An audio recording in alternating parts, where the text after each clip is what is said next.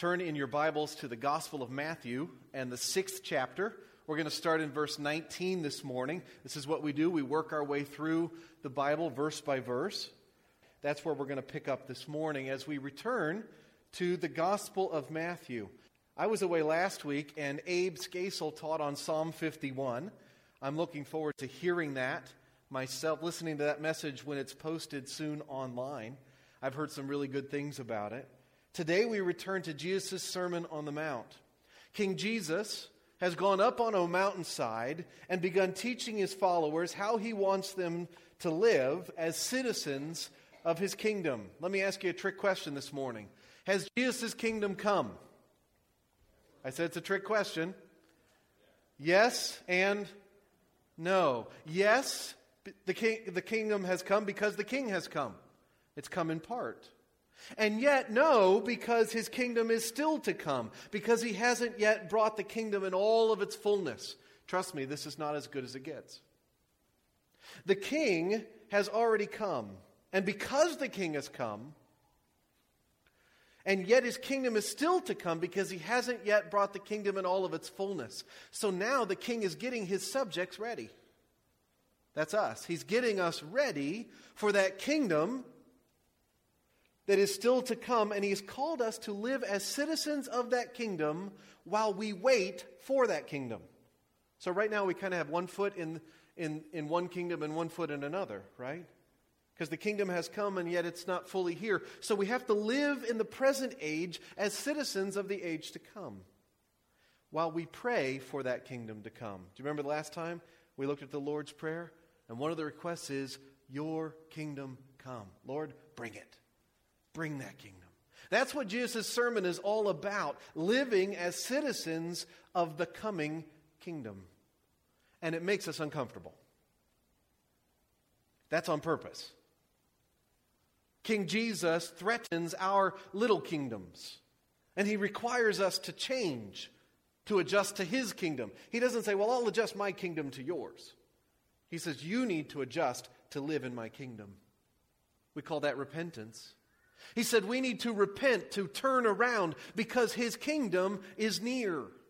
We've said it over and over again that the kingdom seems upside down, right? As we've read through the Sermon on the Mount, things have seemed a bit different from how we see things.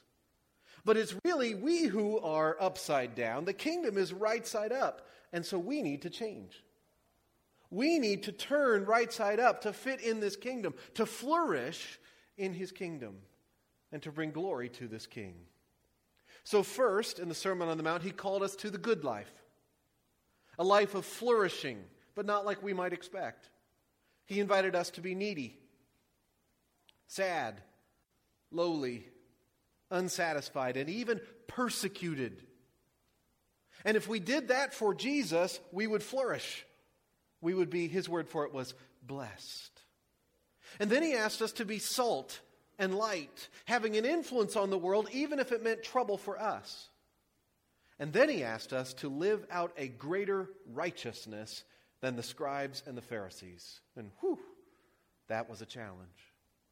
The Messiah has come to fulfill the law and to call all of his followers to live out a righteousness that surpasses that of the religious leaders of the day. Are you with me? Do you remember this? Really to become perfect. He says, be perfect, therefore, as your heavenly Father is perfect. Or another word for perfect is whole. W-H-O-L-E. The same on the inside as on the outside. Because the scribes and the Pharisees looked good on the outside, but they were a total mess on the inside. And Jesus wants his kingdom to not just be a right-side-up kingdom, but an inside-out kingdom. A both inside and outside kingdom where the two truly match. And so he gave us many examples. 6 of them are what we call the but I tell yous of chapter 5, where Jesus took statements from the Torah that had often been misunderstood and misapplied and showed how he wanted to go right to the heart and for these to be lived out to the fullest. And then in chapter 6, he gave us 3 examples of not living out our righteousness to be seen by others. Instead, to live out our greater righteousness, what he called in secret.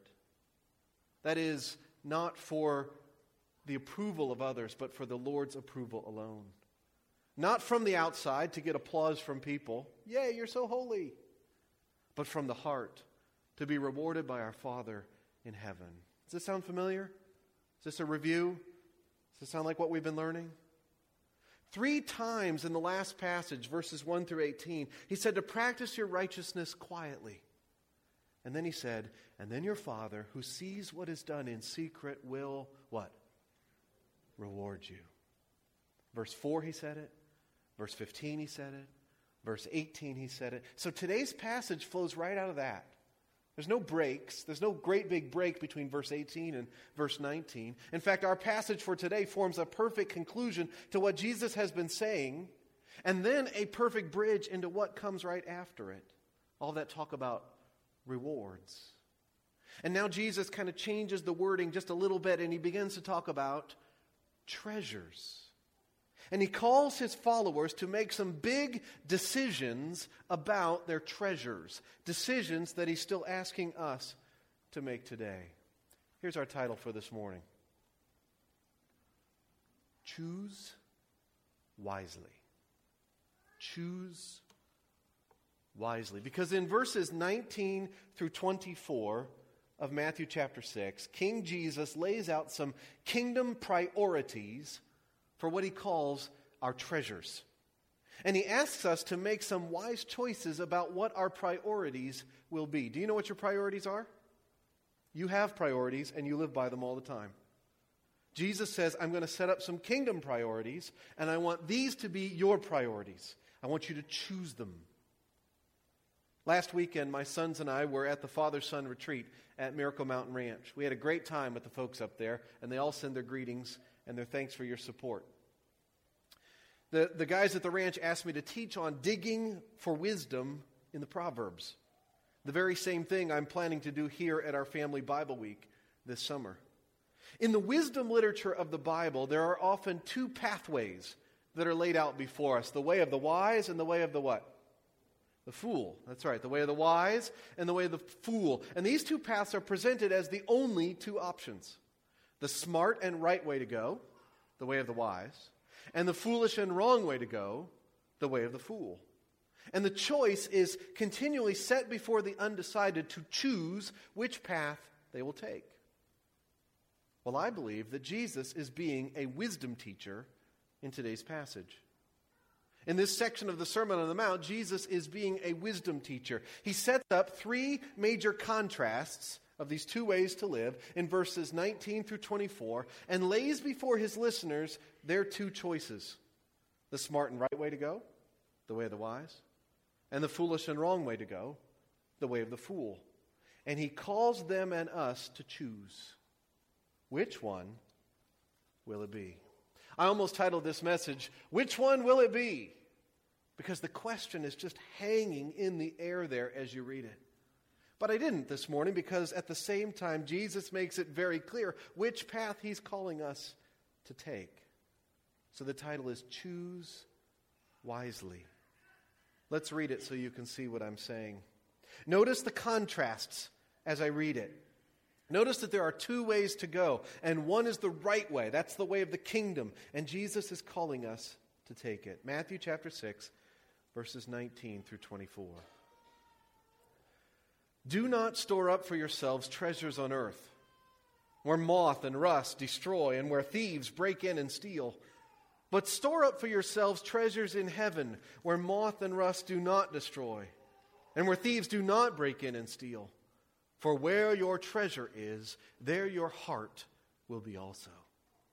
The eye is the lamp of the body. If your eyes are good, your whole body will be full of light.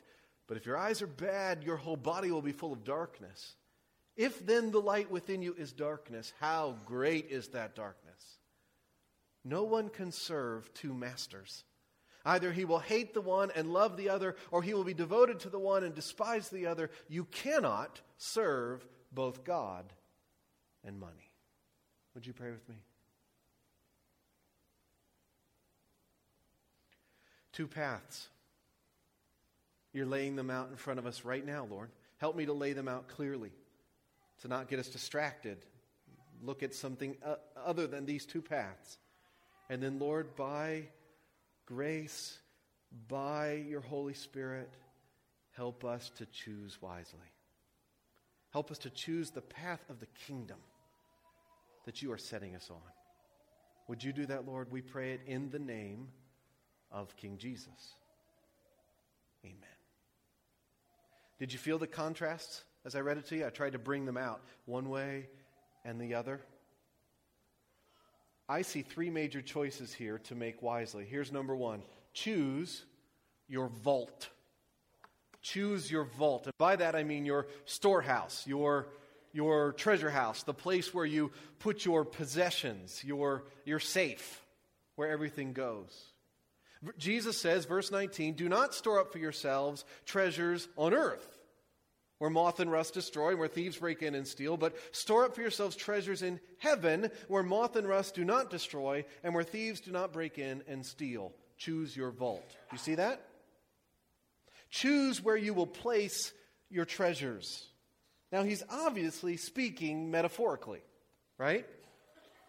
Because you can't literally send your treasures to heaven. UPS does not deliver there.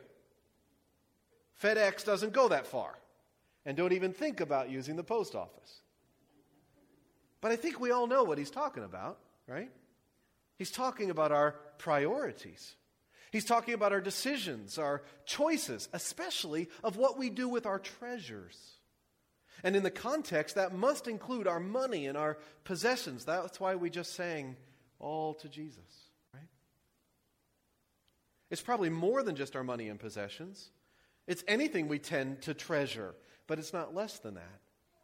So it probably includes our time and our relationships and other things that we tend to hold dear to ourselves, but it certainly also includes our money and our stuff. Other people have stuff. We have possessions, right? No, hands off my stuff. Jesus says, don't store that up on earth. Now, he's not saying that we can't have a bank account, because again, he's speaking metaphorically. He's not saying that we can't have a retirement account. He's not saying that we cannot own a barn. The Bible is clear that saving money for the future is wise and a prudent thing to do. Proverbs 6, chapter 6, Solomon says, go to the ant, you sluggard. Consider its ways and be wise. It has no commander, no overseer or ruler, yet it stores its provisions in summer and gathers its food at harvest. The Bible teaches that productive and saving ants are smarter than human sluggards. But Jesus is calling us to make wise choices about all this stuff. He's asking us what that money and stuff is doing. Where is your treasure? What kingdom are these treasures serving? Because our tendency is to hoard. Our tendency is to get greedy, to build bigger barns, and to put our faith and trust in our money and our possessions, and to spend it all on us, and to skimp on the kingdom. I don't know about you, but that's my tendency. If I was just left to myself. Jesus says, choose wisely what vault you store those treasures in. Where's your money going? What's it going to? Do you feel the contrast he's setting up? There is a first bank of earth, he says, and there's a first bank of heaven. Where should you be making your deposits? Why? Well, Jesus points out how temporary First Bank of Earth is. It's one of those fly-by-night organizations. Moths will eat up your cloths.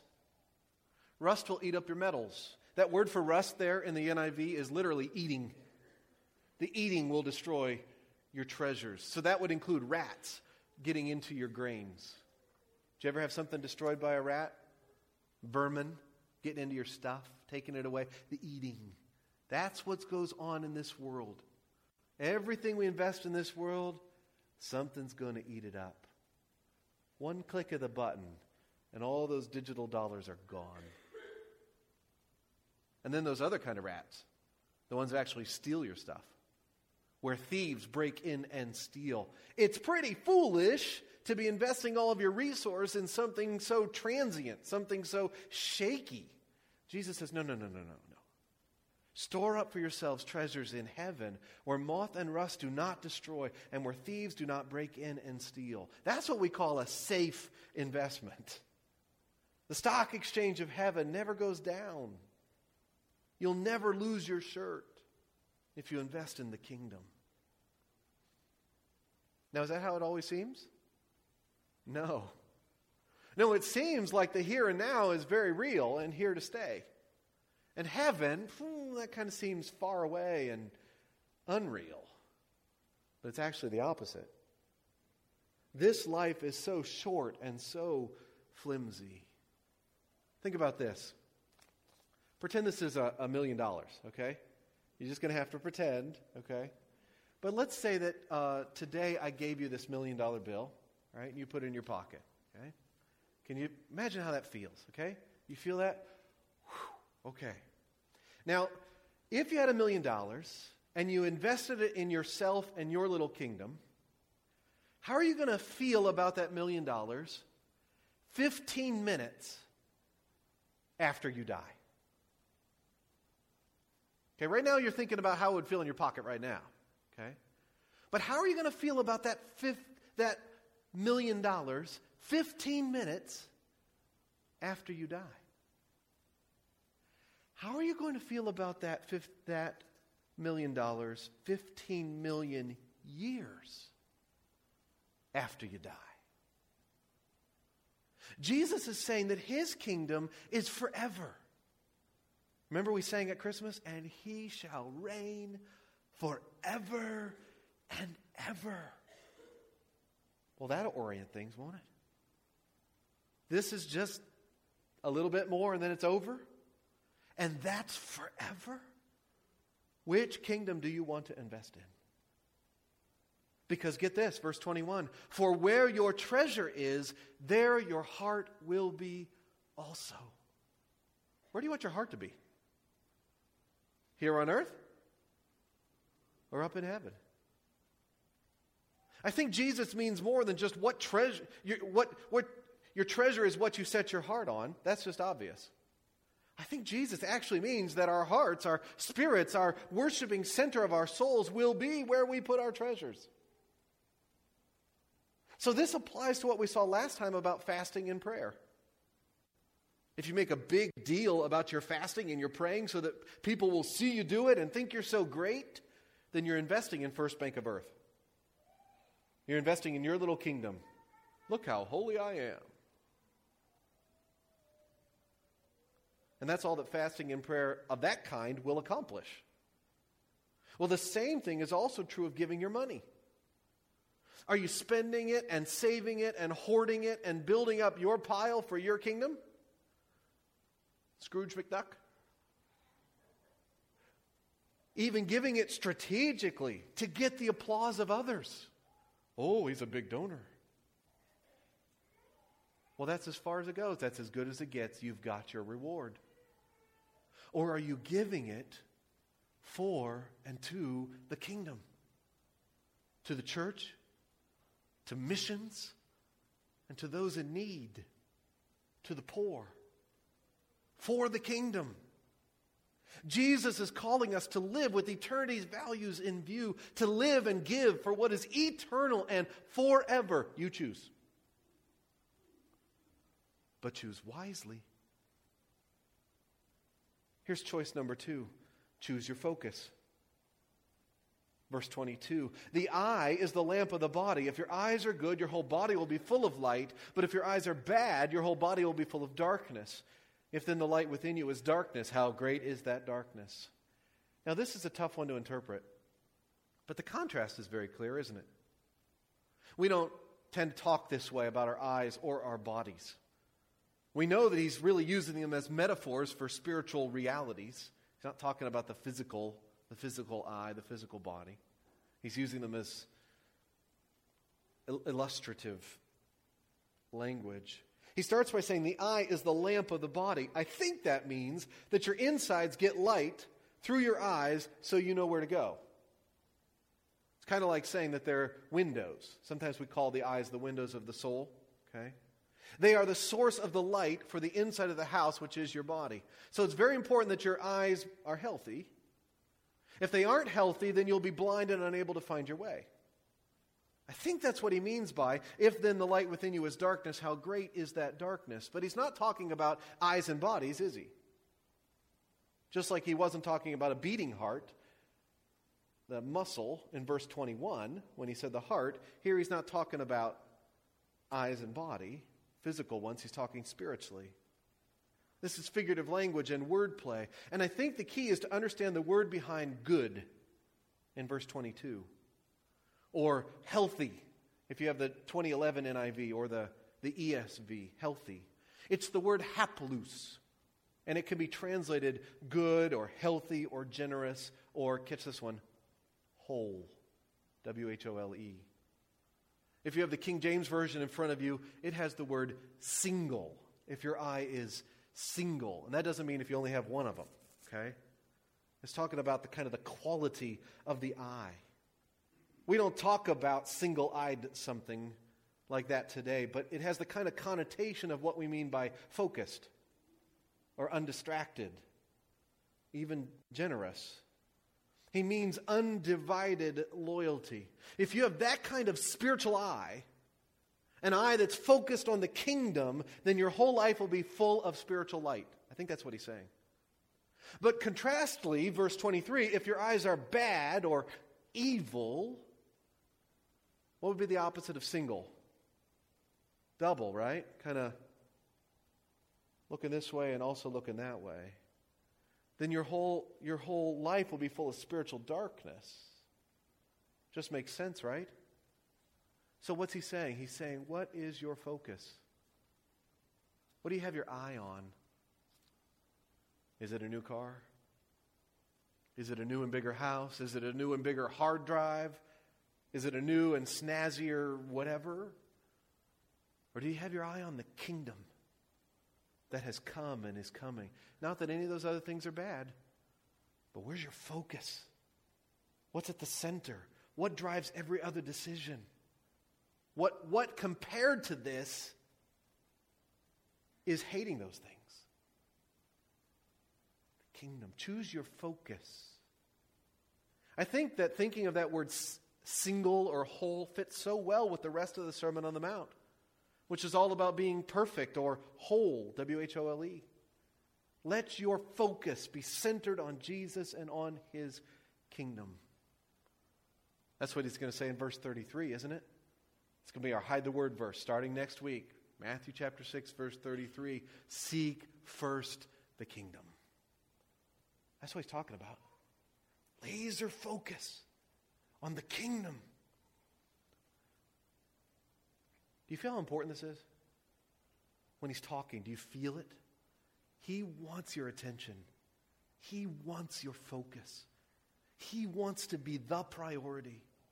If you don't have this kind of spiritual sight, you will run off course. How great is that darkness?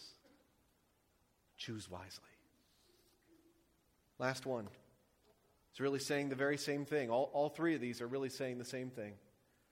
Choose your master. Choose your boss. Verse 24. No one can serve two masters. Not really. Either he will hate the one and love the other, or he will be devoted to the one and despise the other. You cannot serve both God and money. Choose wisely. Now here he's clearly talking about money, right? He even calls it mammon, right? If you have the King James, it says mammon, which is just the Aramaic word for money or stuff. We call it greenbacks, right? Matthew doesn't translate that word into Greek like the rest of Jesus' words, so he's probably acting like money has a mind of its own. The 1984 NIV capitalizes it to bring that across. Almost like Mammon is the name of a god, which it certainly could be. Ever knew anybody whose god was money? Definitely acts like one at times for us. Do you feel the contrast? Over on this side, we've got God. Step right up, come to the match of the ages. Over on this side, we've got money. The two are not compatible. You can't serve both of them. One's got to win. You choose. choose wisely. Jesus says there's no middle way. No one can serve two masters. You can't have two ultimate bosses. You can't have two ultimate owners. Because at some point, and probably soon and often, they will conflict. And only one of them can be the true master. One of them will call the shots. No one can serve two masters. Either he'll hate the one and love the other, or he'll be devoted to the one and despise the other. That's the way it is. You either love God or you love money. And by that we don't mean that you kiss it and put it on the mantelpiece and bow down to it. But you know when this controls your life. What's it going to be? Remember, Jesus wants us to be whole. He doesn't want us to just give lip service to loving God, but really love our money. He wants all of us. And so he's saying, choose wisely. So how are you doing at this? Disciples, what's your God? Really, these three choices are different ways of saying the same thing, aren't they? Where's your treasure going? Where's your focus? Who really is your master? Well, how do we know how we're doing? By how we use our money and our stuff and anything that's important to us? Just real quickly, do yourself a favor and do a spiritual audit by looking at your money. If you were on trial for being a follower of Jesus Christ, a citizen of his kingdom, what would your checkbook say? I'd like to enter this checkbook into evidence. Exhibit A tells us where their priorities are. Would there be evidence in your checkbook to convict you of being a citizen of Jesus' kingdom? Or would it tell a very different story? I can't tell you how much to give or what to give or where to put your money. I'm not going to do that. But I can ask the question, where's your money going? First bank of earth or first bank of heaven? Where is your focus? Are you generous and caring for others and it's obvious from your bank account? The money don't lie, right? Follow the money? Follow the trail? Or are you stingy and miserly and greedy and hoarding it all? And when you give it, you want to make sure that other people knew you did so you get some credit for it. And we can all think of someone else who loves money. But the question is, do we love money? Don't look at anyone else. Look at you. Where is your treasure? Because that'll tell you where your heart is going. Some of you this morning will feel convicted and you're not supposed to.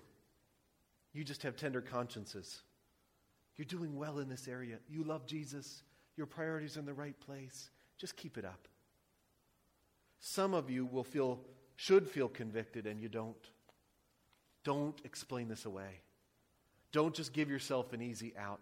Think about the people to whom Jesus was talking to. I just thought about that this week. Any of the people Jesus is talking to at that moment would have been amazed to have anything like what anybody in this room has right now. They would just be like, I can't believe how much stuff you have. And Jesus tells them to not store up treasures on earth, but to store up treasures in heaven. And if he's saying that to poor people in the first century in Palestine, how much more is he saying it to American Christians? How are you doing in this area of your life? Some of you, I'm sure, are doing amazing. We have an incredibly generous church here. Thank you to everyone who has been giving to the challenge groups fundraising. That's coming together very nicely. And as one of the parents and one of the chaperones and your pastor, I am very grateful. Thank you for giving just to the church general fund week in and week out. I personally get paid from that money. And I am incredibly grateful for your generosity. And thank you not for just giving here, but for giving to missions. Quarter of every dollar you give goes to the people on that back wall and to other organizations like them. And then on top of that, you give to special things. This church is incredibly generous. You're always putting your money where the kingdom is. Thank you for giving to the needy, people with needs. But I'm guessing that some of us need to be asking ourselves if we are truly building our own kingdoms or Jesus's.